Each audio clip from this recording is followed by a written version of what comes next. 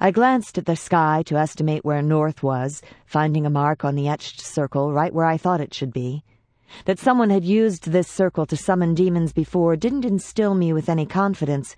It wasn't illegal or immoral to summon demons, just really, really stupid.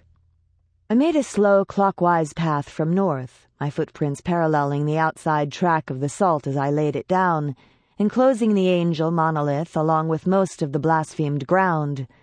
The circle would be a good 15 feet across, a rather large enclosure, which generally took at least 3 witches to make and hold, but I was good enough to channel that much ley line force alone, which, now that I thought about it, might be why the demon was so interested in snagging me as its newest familiar. Tonight I'd find out if my carefully worded verbal contract made 3 months ago would keep me alive and on the right side of the lines. I had agreed to be Aljalirep's familiar voluntarily, if it testified against Piscari, the catch being that I got to keep my soul.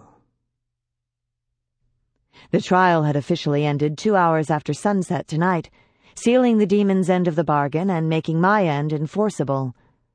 That the undead vampire who controlled most of Cincinnati's underworld had been sentenced to 5 centuries for the murders of the city's best ley line witches hardly seemed important now, especially when I was betting his lawyers would get him out in a measly 1. Right now, the question on everyone's mind on both sides of the law was whether Kiston, his former scion, would be able to hold everything together until the undead vampire got out. Because Ivy wasn't going to do it, scion or no. If I managed to get through this night alive and with my soul intact, I'd start worrying about me a little less and my roommate a little more. But first I had to settle up with the demon.